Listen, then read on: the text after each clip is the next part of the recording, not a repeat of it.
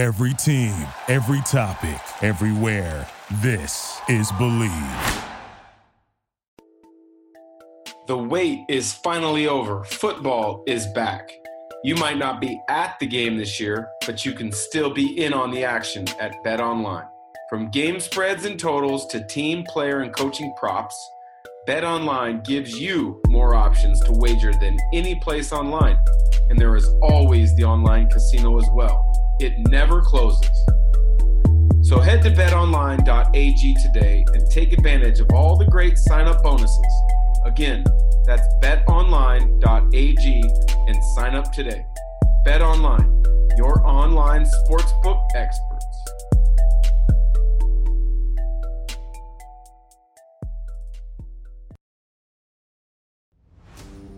The ISO with Dan Dickow and SB Live Sports, brought to you by the Believe Podcast Network, the #1 podcast network for professionals.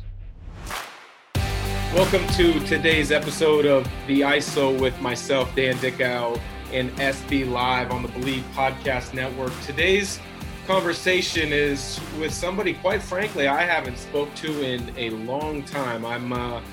I'm excited to have this conversation. We had a chance to talk for a bit before we hit the record button.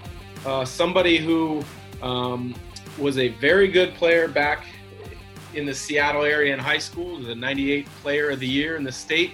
Bounced around a little bit in college, had some promise, and due to some unforeseen circumstances, a lot of people would say he didn't reach his potential on the basketball court.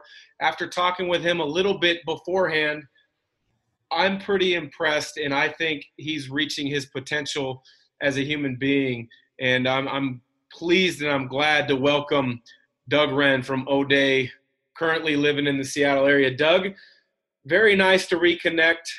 What is life like for you now in Seattle? Because I understand you're completing a degree and you're figuring out the true path that you want to take within the teaching world. Right now, I just finished up summer quarter at the University of Washington. I sociology degree, and I go back September 30th. I'll finish up in fall, finish up for the fall, December. And then from there, I plan on going to the interdisciplinary PhD program, focusing on 3 disciplines, which are, we talked about earlier, sociology, international law, and comparative religion. And from there, I've been teaching law and civics and history and nationality for, I want to say, around 6 years now. But I really dove into it around 10 to 11 years ago. Just the law and everything. Fascinating. I always really respect and admire anybody who wants to get into teaching, whether it's elementary school or a high school coach that wants to continue to be connected to a game that they love, whether it's football, basketball, baseball. I'm always impressed with that. Right now, due to the current situation of the pandemic, my wife is homeschooling. Her patience is off the charts. Mine is improving daily, but it's not great. Yes. What has given you that passion to want to continue your education after bouncing around in college and then impact people now? Good question. I want to say this. So as a young man, I always knew what education was and the purpose for education, but it was skewed because you had to fit that with your athletic prowess. And so it seemed to be that would take a lot more focus you put more focus on that, well, everybody would. That was the most important thing, was basketball and sports, where education was kind of secondary. And so you go to these schools. When I went to University of Connecticut and then University of Washington, they're almost tailored to fit your basketball schedule. And so you never really get a chance to develop as a man or a young man to really see what you want to go into. Later on in life, I fell in love with law. I fell in love with the administration of law and what law it really is. And so it just kind of took me by storm, and I've been teaching and self-taught. Yeah. And then I decided, let me go back to school so I can get this transmitting document So now everything is verifiable. You can just go on and say, look, that's Dr. Wrenn right there. So I always thought this, Dan. I always said to myself that, yeah, basketball was good. I love basketball, but I knew that that wasn't going to be that wasn't going to be it for me. I always wanted to do something that was going to establish. I wanted basketball to establish my life, or, take me to places, but I always knew that I was going to do more than that. I didn't want to just be known as a basketball player. I want to talk a little bit more about the word that you used, law, and we'll talk about that later. But I want to first get into some of the basketball stuff. Yes. You were somebody who state player of the year in 1998. In 97. In 97 yes, at O'Day. 97, 98. So I won. So after we won state championship, they named me to a player of the year. And then 98, I was named Gatorade player of the year. They have like 3 or 4 different players of the years. So Yes. so 2-time state player of the year. Yeah. Put that on my name. I could show you. I've got the 97 Gatorade player of the year in my office here. Oh, see, you got the 97. 98. So I guess we went back to back on it. So Yes. See, look at that. Both were Huskies at one point, so we both get bonus points in the state of Washington, I guess. Yes, we do. When you look back at your high school experience, you went to O'Day. As you mentioned, you had a tremendous amount of success. Yes. Was there any one coach that really shaped you or helped guide you at a young age? Because quite frankly, you kind of had some ups and downs from what I remember in the classroom, as well as some things off the court. That's the thing. In the classroom, I never really had up and downs. I think so. What you're speaking about is me when I left O'Day and I didn't go. So let's go to Washington. I purposely failed a calculus class. So if I'm in calculus, then that was part of the story. I remember you were yes. And something happened. And yeah, I purposely failed a calculus class so I can get out my letter of intent to University of Washington. So I was advised by people at Adidas to, if I wanted to get out my letter of intent, the only way I can get out of it if I failed a. So mind you, think about that.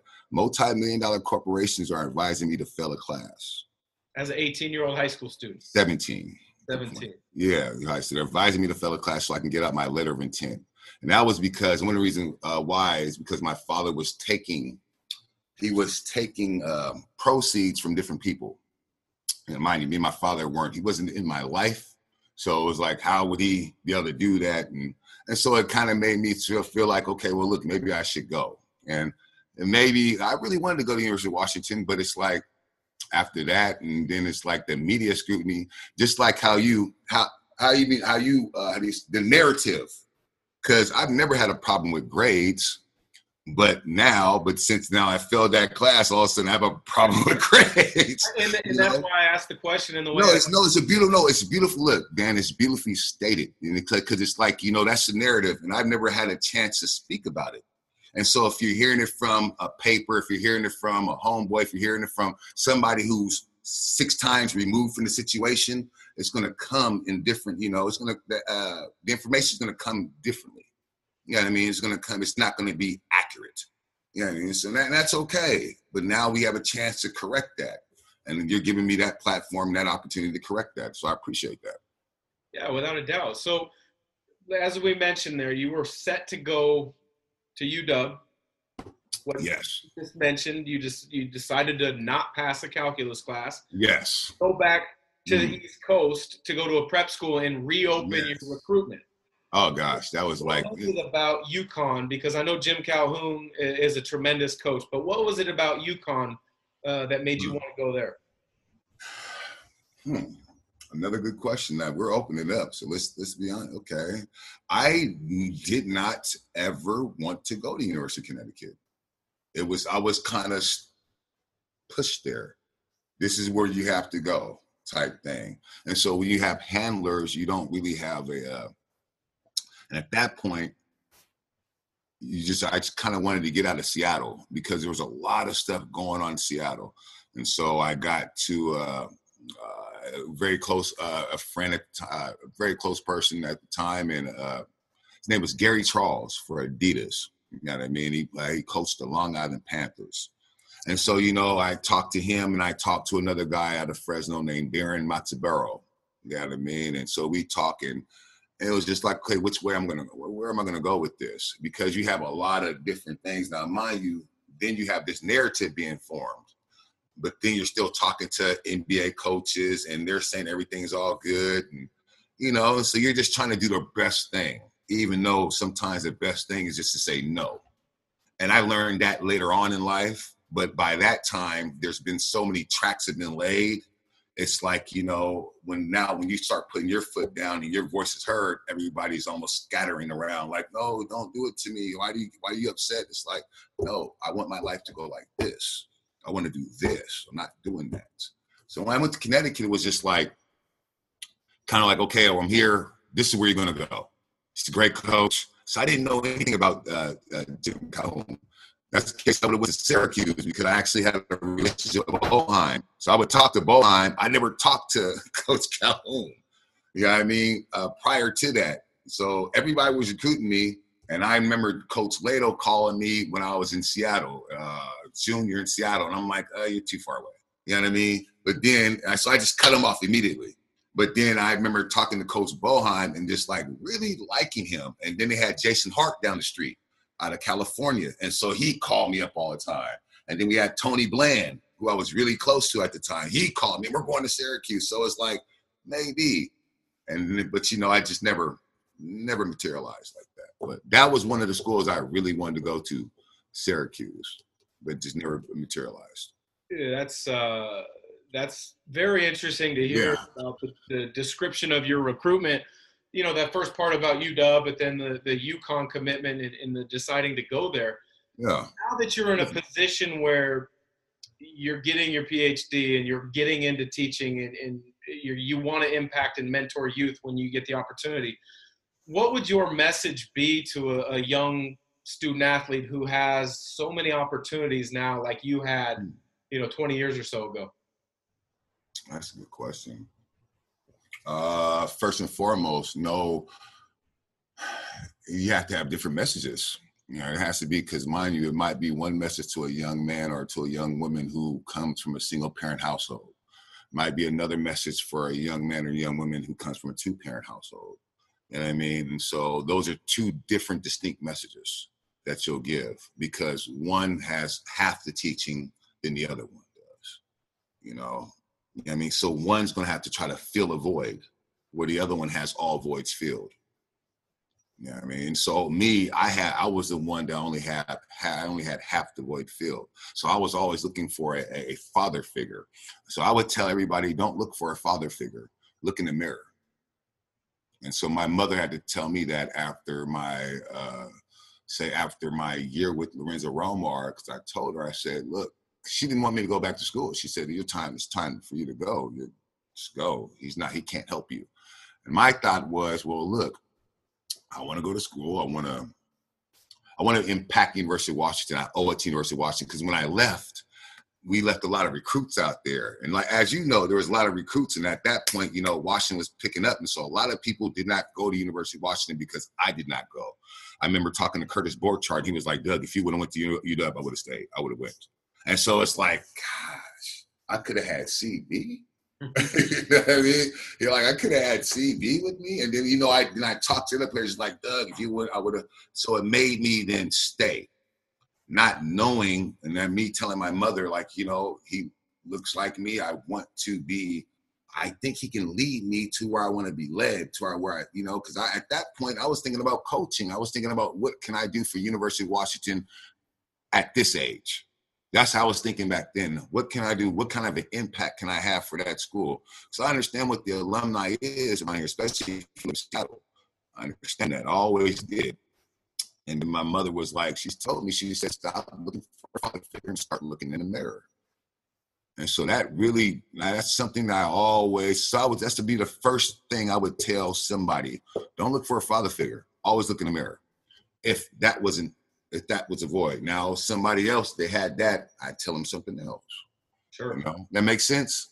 No, without a doubt it does. And I think, the point you make about 2 different messages dependent on family structure, yes, or their previous experiences is very important. It's something that maybe is overlooked by a lot of people when they just start giving advice without knowing the background of how that advice is going to be received because of what you may just mention, one parent, two parent, etc.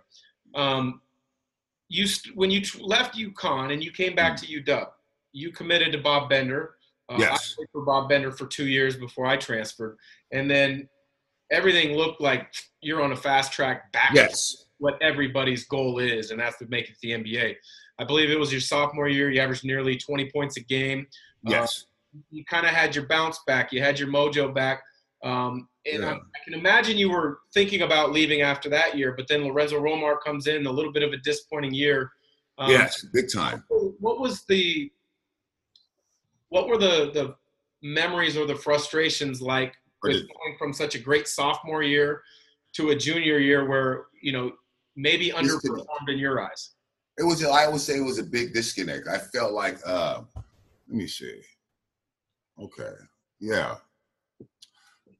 You and I, we both know, because we both had a situation where we committed to one school. My sister, but we committed to one school, we went to another. And then after we transferred and went to another school. All right. But there's always promises being made. There's always something being said. There's something being told. There's something why? And so with Lorenzo, I remember that's two quick stories. So I remember when he first came, and his first time he was, his whole thing, he's trying to recruit me. But however, there's a backstory to that. The backstory was that Quinn Snyder was supposed to come. And so I was invested with Barbara Hedges. And so Barbara told me, she gave me the 5 coaches and she's like, look, these are the 5 I'm looking at, you pick one. And so it's Quinn Snyder, Dan Munson, from St. John's. Who's the brother from St. John's? Mike Jarvis. Lorenzo Romar wasn't even on a 5. So he wasn't even on the 5. And there's two other men. I can't, it behooves me right now. But I said, Quinn, boom. That's my guy. That's who I want. So I'm in connection with Quinn. We talked. You know what I mean? I'm passing messages through somebody to him that if you come, I'm staying.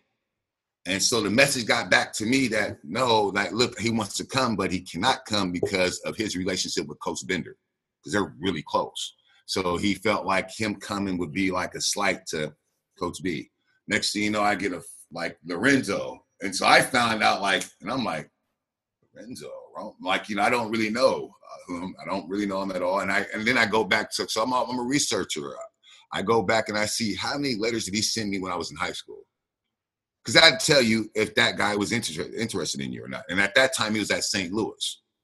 And I saw one, mind you, I went through all the thousands of letters I had. I had thousands of letters. I found one letter from him. And that kind of rose a little bit of suspicion right there. But when we talked, he told me a lot of things. He told me different things. You know what I mean? But then it was crazy. We talked. And then it was right after his media conference, he brings us into the locker room and he starts talking about cancers on the team. And he's looking dead at me. And I'm like, and all my teammates are looking at me like, why is he looking at you? Like, you're not the cancer. Because everybody on my team knows, look, I've seen a lot. So I was always the one to bring us together, take us out, I understood it from a professional level. I've been around NBA players since I was 15 years old. So I always handled it like professional. Look, we need clothes. I'm going to get you that. That's how we did it. And so when he was making these comments and I asked him, he's like, I wasn't talking about you. I was just like, but you're looking right at me. You're saying these things, man. And it's like, what's in it? And I think he kind of tore him back because during this press conference, all the media was looking towards me and asking me questions during this press conference. So I knew it had to be they're asking them questions about me and then they're all lined up. And then next they find out I'm there. All the media just turns and all the cameras in my face and me and my teammates are right there. And I'm just and I knew that kind of struck a chord with him Because it's like, let me tell you right now, Dan, like, and I know you know this, the coaches and trainers are some of the most, they are really, really headstrong and egotistical. They like, they're the biggest swinger in the room right there. You know what I mean? So we have to know that they're never wrong. And so anytime, and that's the one thing is like, I was raised to ask questions. Why am I doing this? Why do you want me to do this specifically? And then what? And then what? And then what? Because I'm trying to calculate things in my mind to see the next play, the next play, the next play. Because as a basketball player, you want to think 5 plays ahead. And so a lot of coaches don't want you to ask. At that time when we were growing up, they didn't want you to ask questions. It was just like run through the wall or not. And so, when you ask questions, it's like, when the coaches that let me ask questions, they love me because they know I'm going to run through the wall. But the ones that were hiding things because I felt like they had sometimes you just, that's Douglas Wrenn. I heard he's the greatest basketball player, but I'm going to have to break him. I heard he has attitude. So it was almost like people trying to break me, people like trying to break that wild stallion and stuff. They don't understand, like, look, I'm not the wild stallion, man. Look, I want to ride with you. Come on, let's go. But you're not going to just ride me into a wall and say, hey, look, that felt good. I think that's so true. Some of the comments you make about the evolution of coaching since we were young men in college. There is a lot more, I don't want to call it a collaborative effort, but I think there's a bigger picture effort by a lot of coaches to look at everything as opposed to just my way. Yeah. You're done. Let's get you out. But the other thing that was really interesting that you made a comment on, and I want to hear your take, and I've found this to be 100% true for Seattle basketball, is you said you were 15 years old, or I think that's the age you said, and you were working out and playing with grown men. Yes. I've always found the Seattle basketball scene and the culture to be as tight-knit as any place that I've ever been. I grew up in the Portland area, and it was okay. It was good. But not all the guys would come back and put runs together in the summers. I would drive up a lot of times when I was in high school to go work out with some of the Seattle area guys. Yes.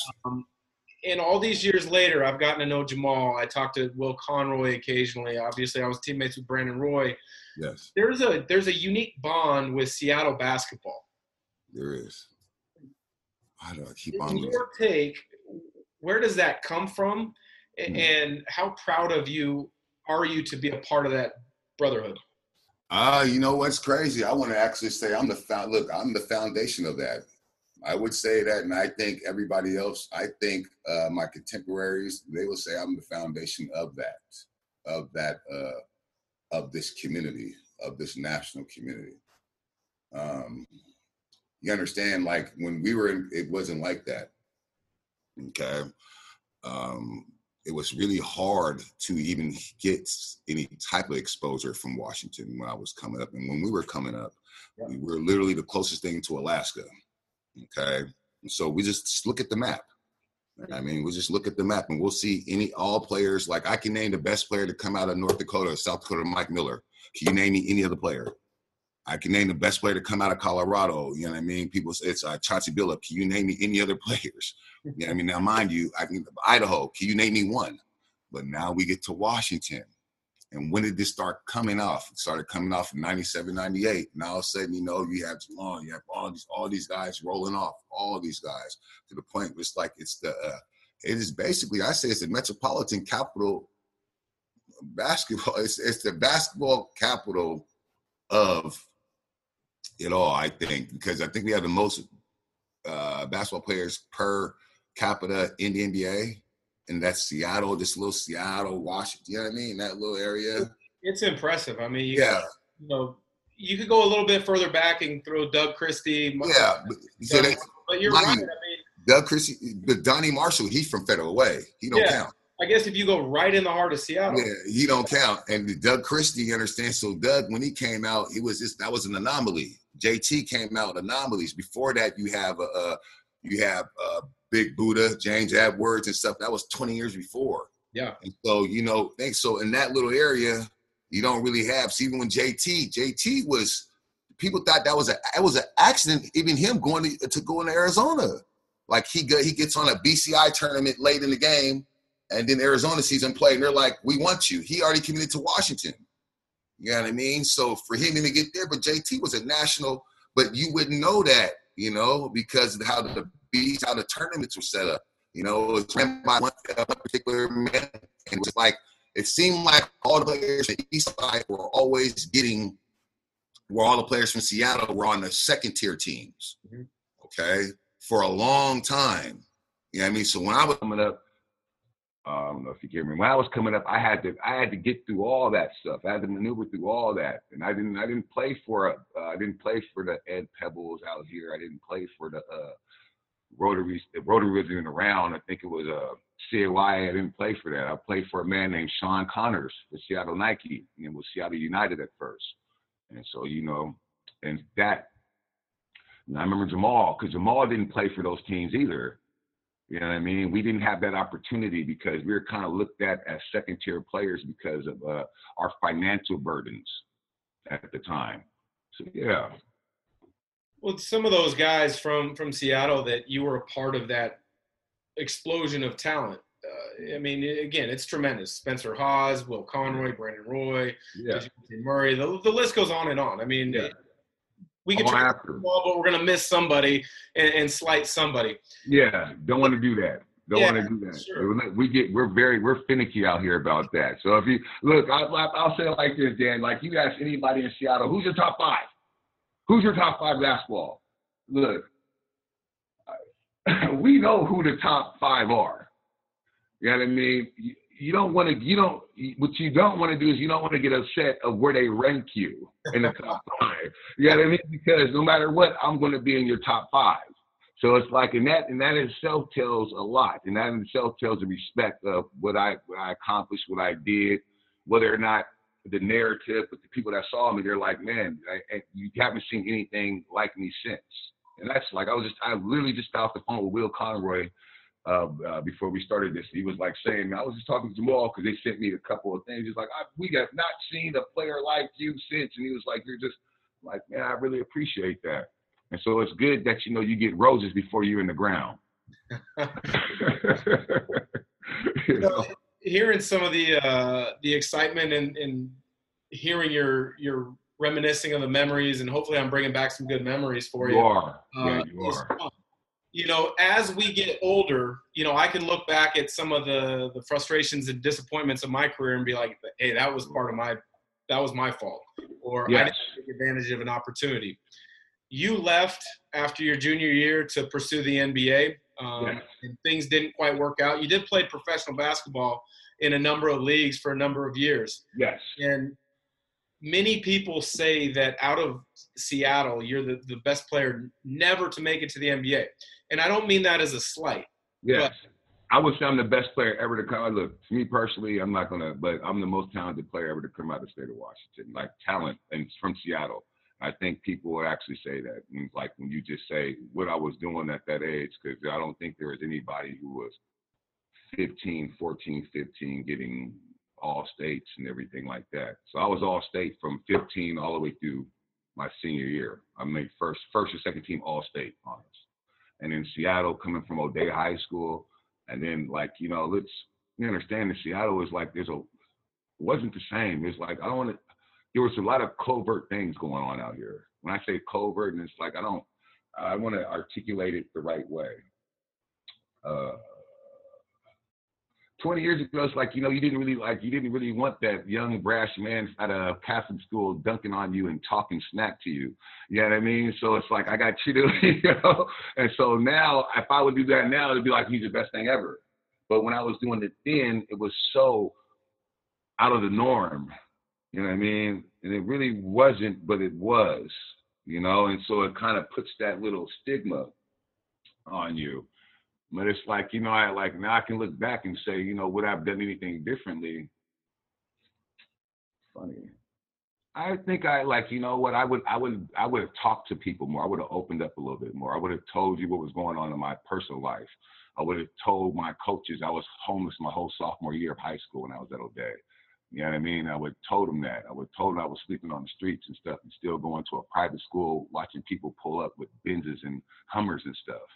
So think about the mental effect that had on me, where I couldn't even find a place to go to that night, but yet I have my teammate rolling up in the, you know what I mean? And I'm not telling them anything. And so I think that I would have opened up about a lot more, but at that time, being a man or thinking I was a man, I felt like I just had to keep on pressing on. You know what I mean? I think that's what confused a lot of people about me.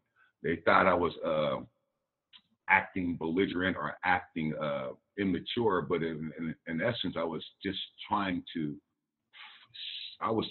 study what's going on. I was just going to press on no matter what. Wasn't going to talk about it. Wasn't going to, you know what I mean? Just going to press on. And I think that like kind of confuses people. You know what I mean? Now, if I were to come out and say, look, I had anxiety, I was depressed, you know, to be welcomed. Back then, if you were to say that, you know, they look at you differently. And so, you know, especially in the community I grew up in. So you just had to keep on pressing on. That's what I did. You know, that's so true, because there's been a change in times, and social media you would have been a viral sensation with the highlight plays that you made. And, you know, you talk about kind of maybe the anxiety or some of the things that you dealt with on the court. And yeah, I remember I was similar age as you. You could never have talked about that. Now, you know, thankfully that it's aware, people are aware of it. They're present. People are willing to help and talk about it. And for you to be open and candid and honest about that, hopefully anybody listening to this can really respect that. And maybe if they need help, you know, they know that there's places they can go to get that help. Not only just help, but young man, I don't know if I was, you never know if you're suffering from anything, anxiety, depression, anything. I know with the pressure, it was like, I didn't feel pressure.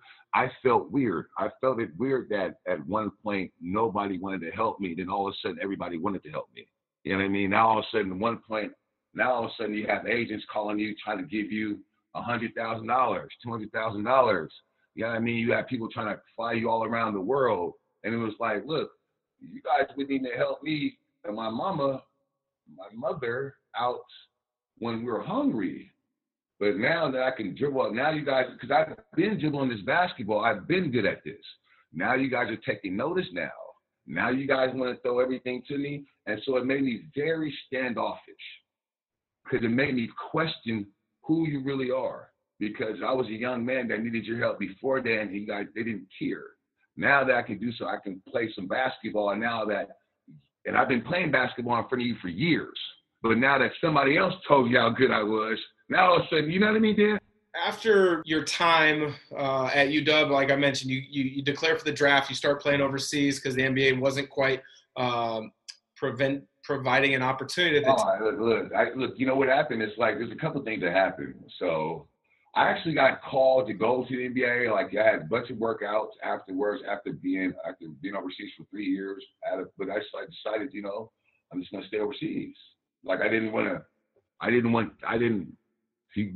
want me then. Why do you want me now? You know what I mean? But you guys did want me then. But then it's like, for me, it's like there was a lot of rumors out there about me that were started and generated by certain people.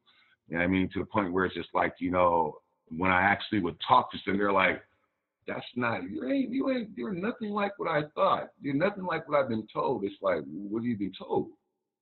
And then it opens up like, well, you know, the coach at University of Washington said this about you and said this. Is like, wow, that's deep. You know what I mean? And it kind of like, put like this, Dan. But I go to work out. So I have an exit interview with Lorenzo. We have an exit interview. And he tells me he does not want me to come back. Simple. He says, look, I don't think it's good for you to come back. You know what I mean? After, like, you know, and he said a couple other things too, and mind you. And he told me, he said, look, Doug, you did everything I asked you to do. I was hard on you, but I think for what we're trying to do here, what I want to do, it's just not going to work out. And I said to him, you know what, that's okay, but I wish you would have told me that a year beforehand, because I told him, I said, because you knew a year prior to this that it wasn't going to work out between me and you. Because you knew, I told him, because you knew you weren't going to work out with me. You knew that. Instead, you brought me back here and you wasted a year of my life basically berating me in front of my teammates, in a sense. And that's all I got every single day. I got berated in front of my teammates, to the point where it's like, you know, like everybody, some people thought I was going to put hands on him for some of the things he would say to me. And it was like, I would never do that. It's just like, it's absolutely ridiculous. Like, you know what I mean? But it's like, it drove like some of the things he would say to me. Like, you don't tell a young man that you got too much nigga in you. I don't even know what that means. And you look like me. So when I say I never experienced bigotry, at that, or people call it racism. I never experienced that. And that's like, until I experienced bigotry from somebody that looks just like me at that point. It's like, you're calling me a nigga. It's like, I don't even use that word. Yeah. You know what I mean? And so it's like, so this was like all year. And all the media knew about it. When I say all the media, they knew about it. And they always, Dan, you know, because you have friends in the media. And at that age, since been in fanfare since I was 14, 15 years old. And so these guys have been reporting about me for like the last 6 years. So we have relationships. You develop relationships with different sports writers. And they would see it. They would see, like, you know, and they would say things like, what's going on with this? And I'd be like, you know, and my thought was I wanted to be a pro. So a pro just keeps his head down, keeps on working. He doesn't say any slick thing about the coach to the media. He doesn't go, you know what I mean? He doesn't go on it. Like, at that point, we don't go on social media, because we didn't have that, and write things about you. You don't do that. I didn't grow up like that. Look, my coach was Philip Lumpkin. You know what I mean? Phil Lumpkin, the hardest dudes ever. You don't do that. And so I knew that part. But in essence, everybody wanted me to do it. It was weird. It was like they wanted me to say something. They wanted me to tell what was going on. I just wouldn't do it. That's so hard for a young player to kind of work through those differences with a coach, especially in a situation where it's your hometown school, like it was for you. You wanted to make it work. Yeah. And then the things that you talk about, you know, that's one of the hard things about being at a hometown school. You have former friends, coaches, family members, hey, do this, do that. Where at the end of the day, you're trying to do what's best for Doug Wrenn. And the funny thing is now is you go from, you know, what it sounds like, you know, the end times at University of Washington for you. You go into a career that has uncertainties. Yes. You've kind of come full circle now, where you're working to get your PhD from University of Washington. Yes. You're looking to have an impact in teaching both at the college and at the youth level. But a word that you mentioned to me, I think it was before we started recording, as well as then maybe early in the conversation that we did record, was the word law. And you had a couple incidents where things happened. Yes. You had to go to jail for a bit. Prison. What prison? I went to prison. Like, let's get that. No, Dan, I went to prison for a crime I did not commit. I went to prison, brother. And that's for somebody who's never been in that situation. Yeah. I can't imagine what it's like. And I can only imagine in knowing some of, not all of, but some of the circumstances of what happened.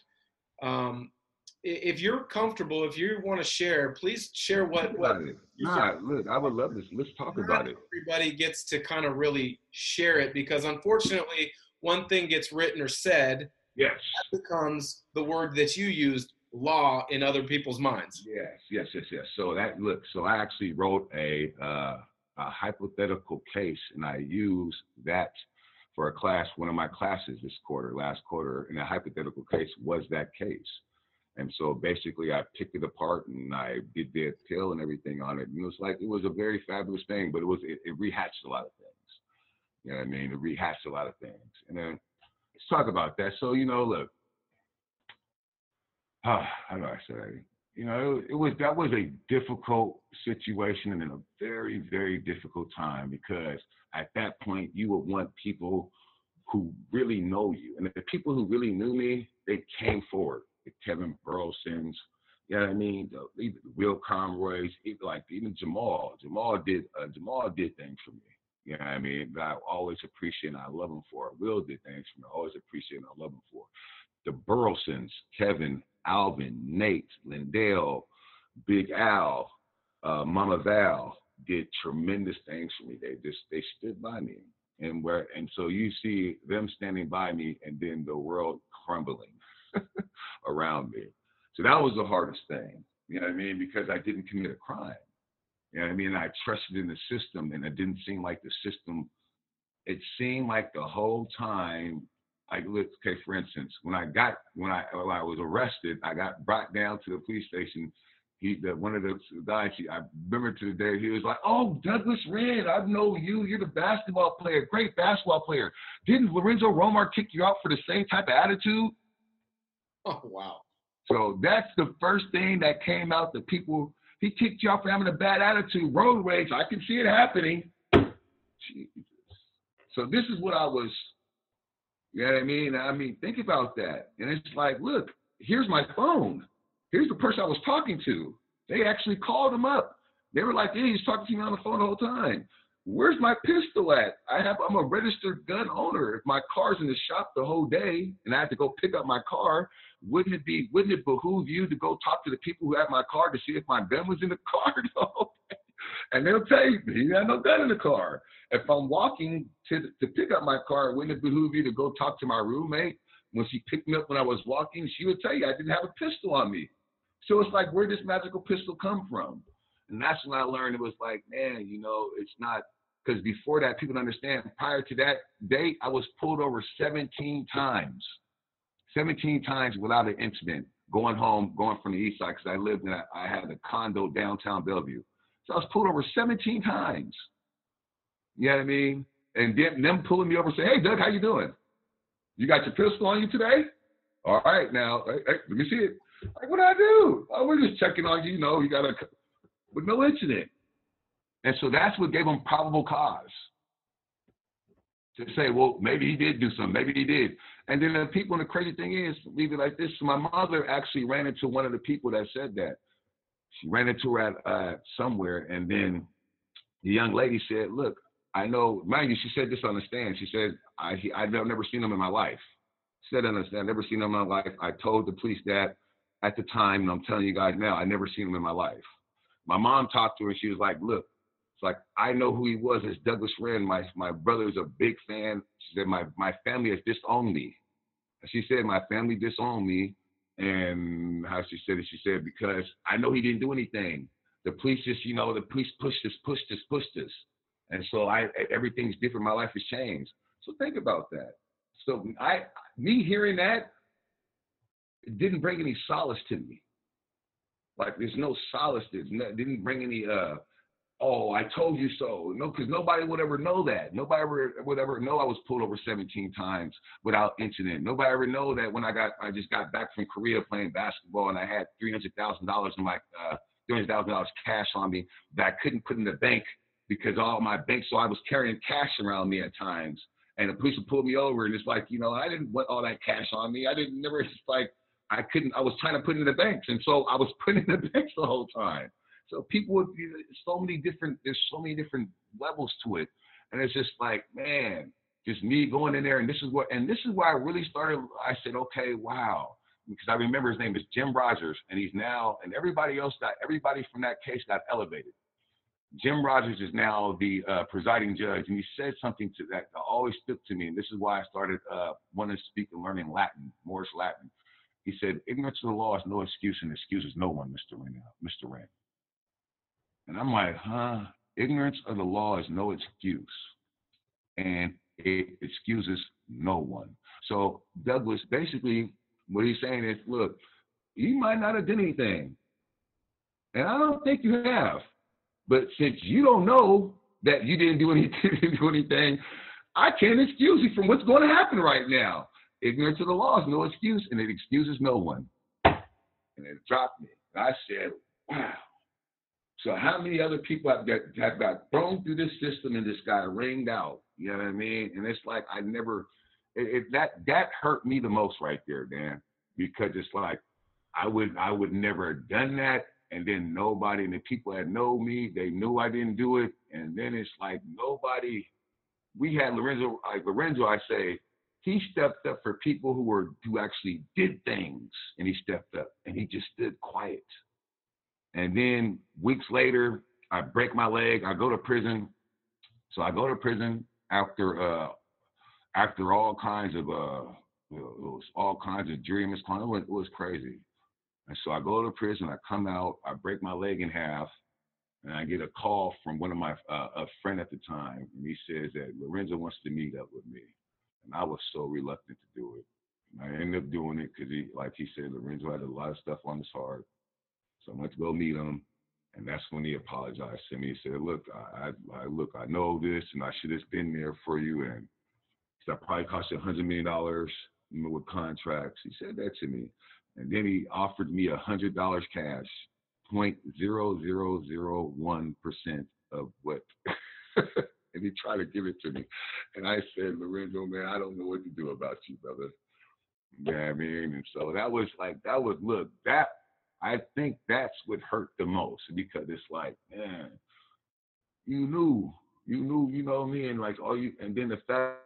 I had Quincy Wilder on a podcast conversation a month or so ago, and he was in a situation similar to yours where he spent time in prison, and he said he learned an unbelievable amount because he got into books, he got into learning, he's come out, he's changed his life.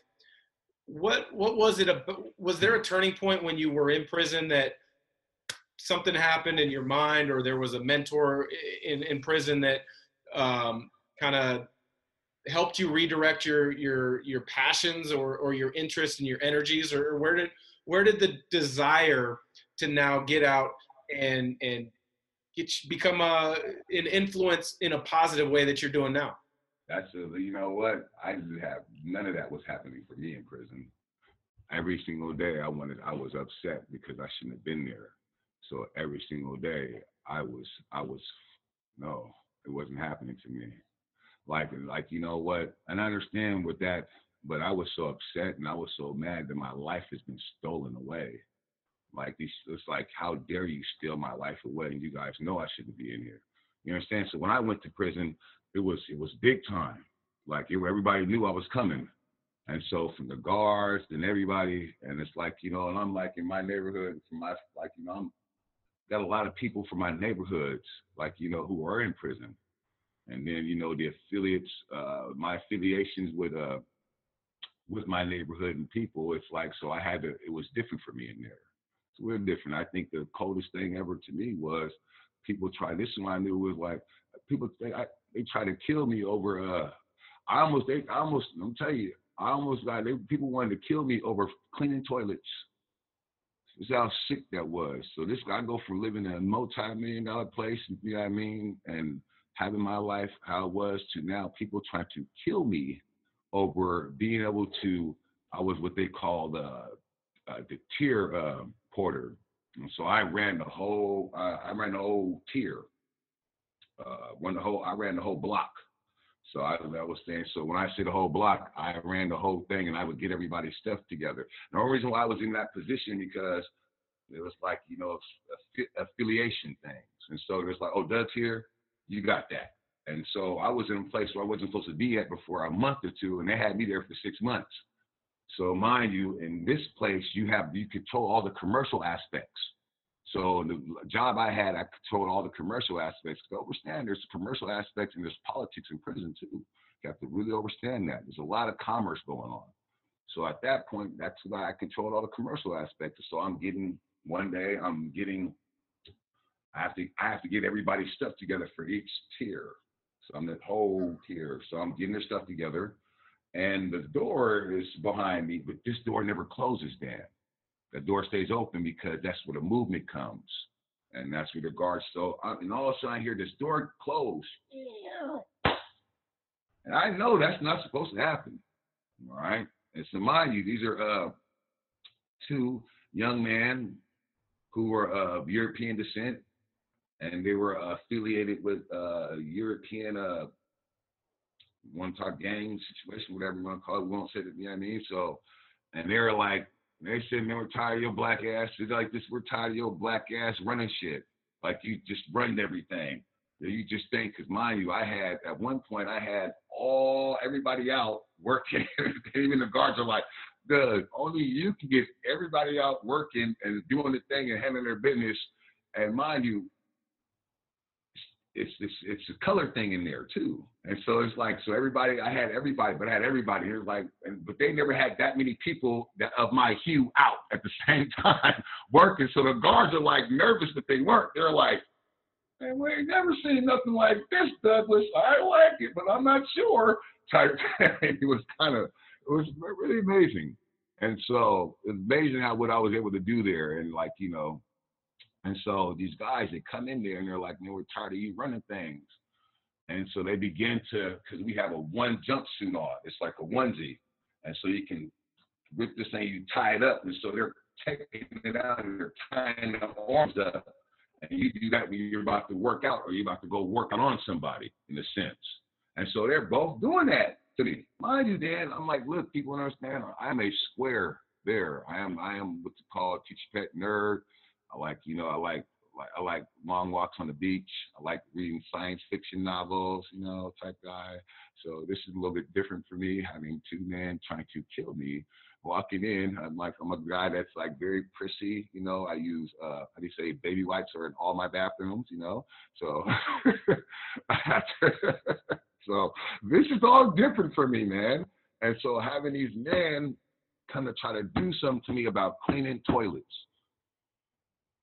Think about that, about cleaning freaking toilets, bro. And so whatever happened at that time, you know. Something happened. I left unscathed. They did not. I took a lot of anger out on those guys for the fact that I had to be in there. At that point, I was probably like, I'm 6'7", but I was lifting weights, so I was probably like 275, something like that. But you didn't really see it because, I mean, so when I struck, they were like, and so, you know, it just had to happen. So it went down. But that was, man, it's not an emotional thing, but it almost is. Because when you're thinking about that stuff, and you're thinking about the mindset you're in, because it's like, I was so upset that it's like I shouldn't be here, and you guys are trying to jump me about shitting material. Clean up. It's like, what kind of life? I went to a private school, man.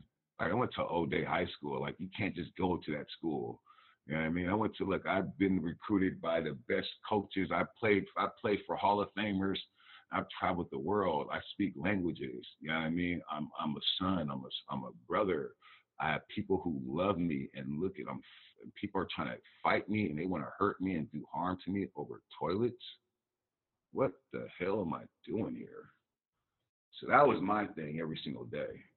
I was just mad. And so when I got out, I took that same approach. You know what I mean? It didn't get any better for me. It's like these guys want to see I felt like you guys pretty. You guys want a bad guy. Well, look, I'm going to show you what a bad guy can be. I'm going to show you. So I was moving differently then. I did things differently. And that's going to be, I ended up, I think it's well talked about. I met a young woman who was a prosecuting attorney at the time, and we did our thing. We did some things that were not advantageous for me, and it was not in the right spectrum. I wasn't right spectrum. I was angry. I was angry at all the people who I felt I held up and they let me down. I was angry at the basketball community because, you know, I feel like they could have been there more for me because I know I was there for everybody who ever had any situation I was there for. You know what I mean? I was mad at myself for thinking that I'm different. You know what I mean? It's like, because I learned really fast that it's like, yeah, you dribble a basketball, that don't mean nothing, and it almost puts a bigger target on you, in a sense.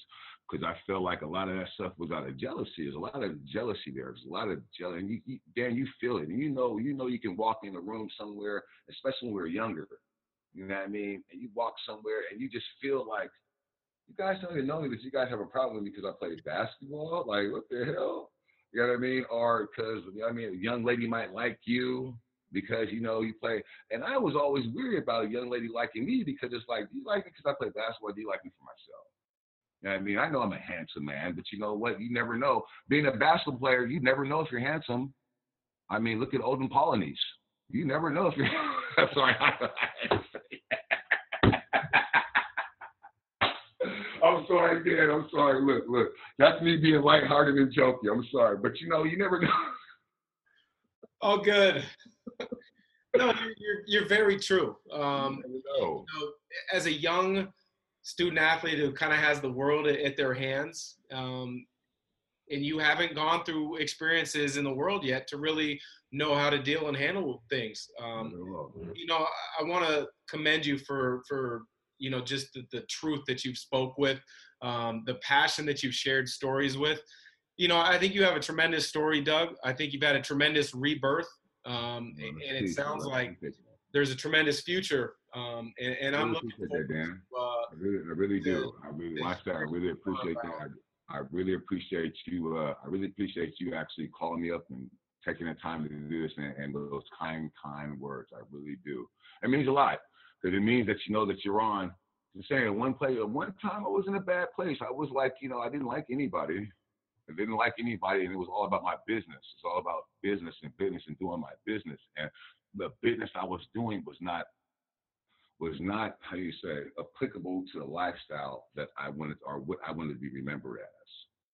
You know what I mean? And hopefully, one day we'll sit down and we'll go into that stuff because that's a whole different.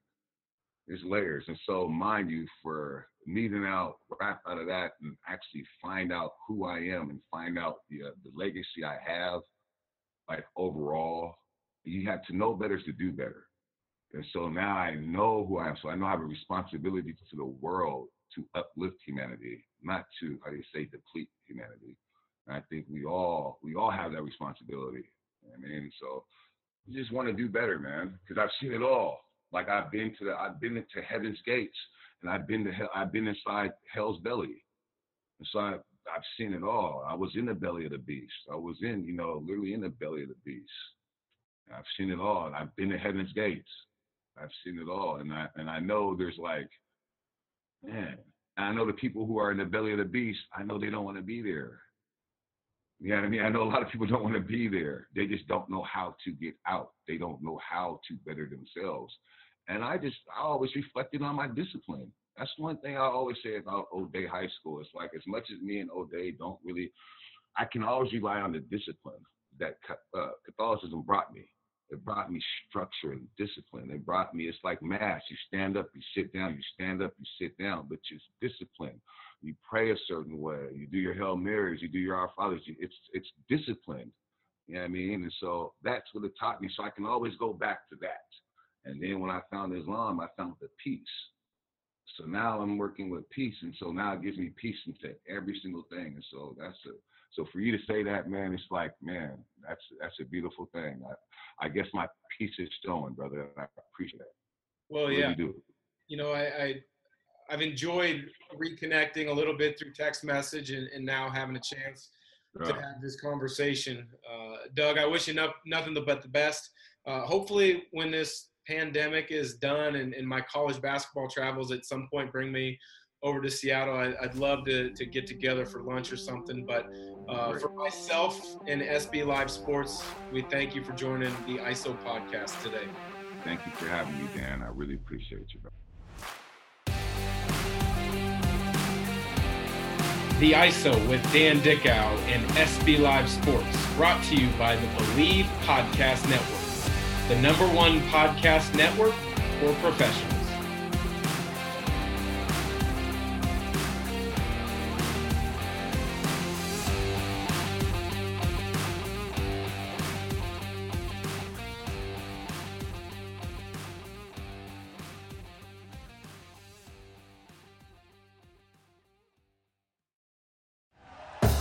Thank you for listening to Believe. You can show support to your host by subscribing to the show and giving us a 5-star rating on your preferred platform. Check us out at Believe.com and search for BLEAV on YouTube.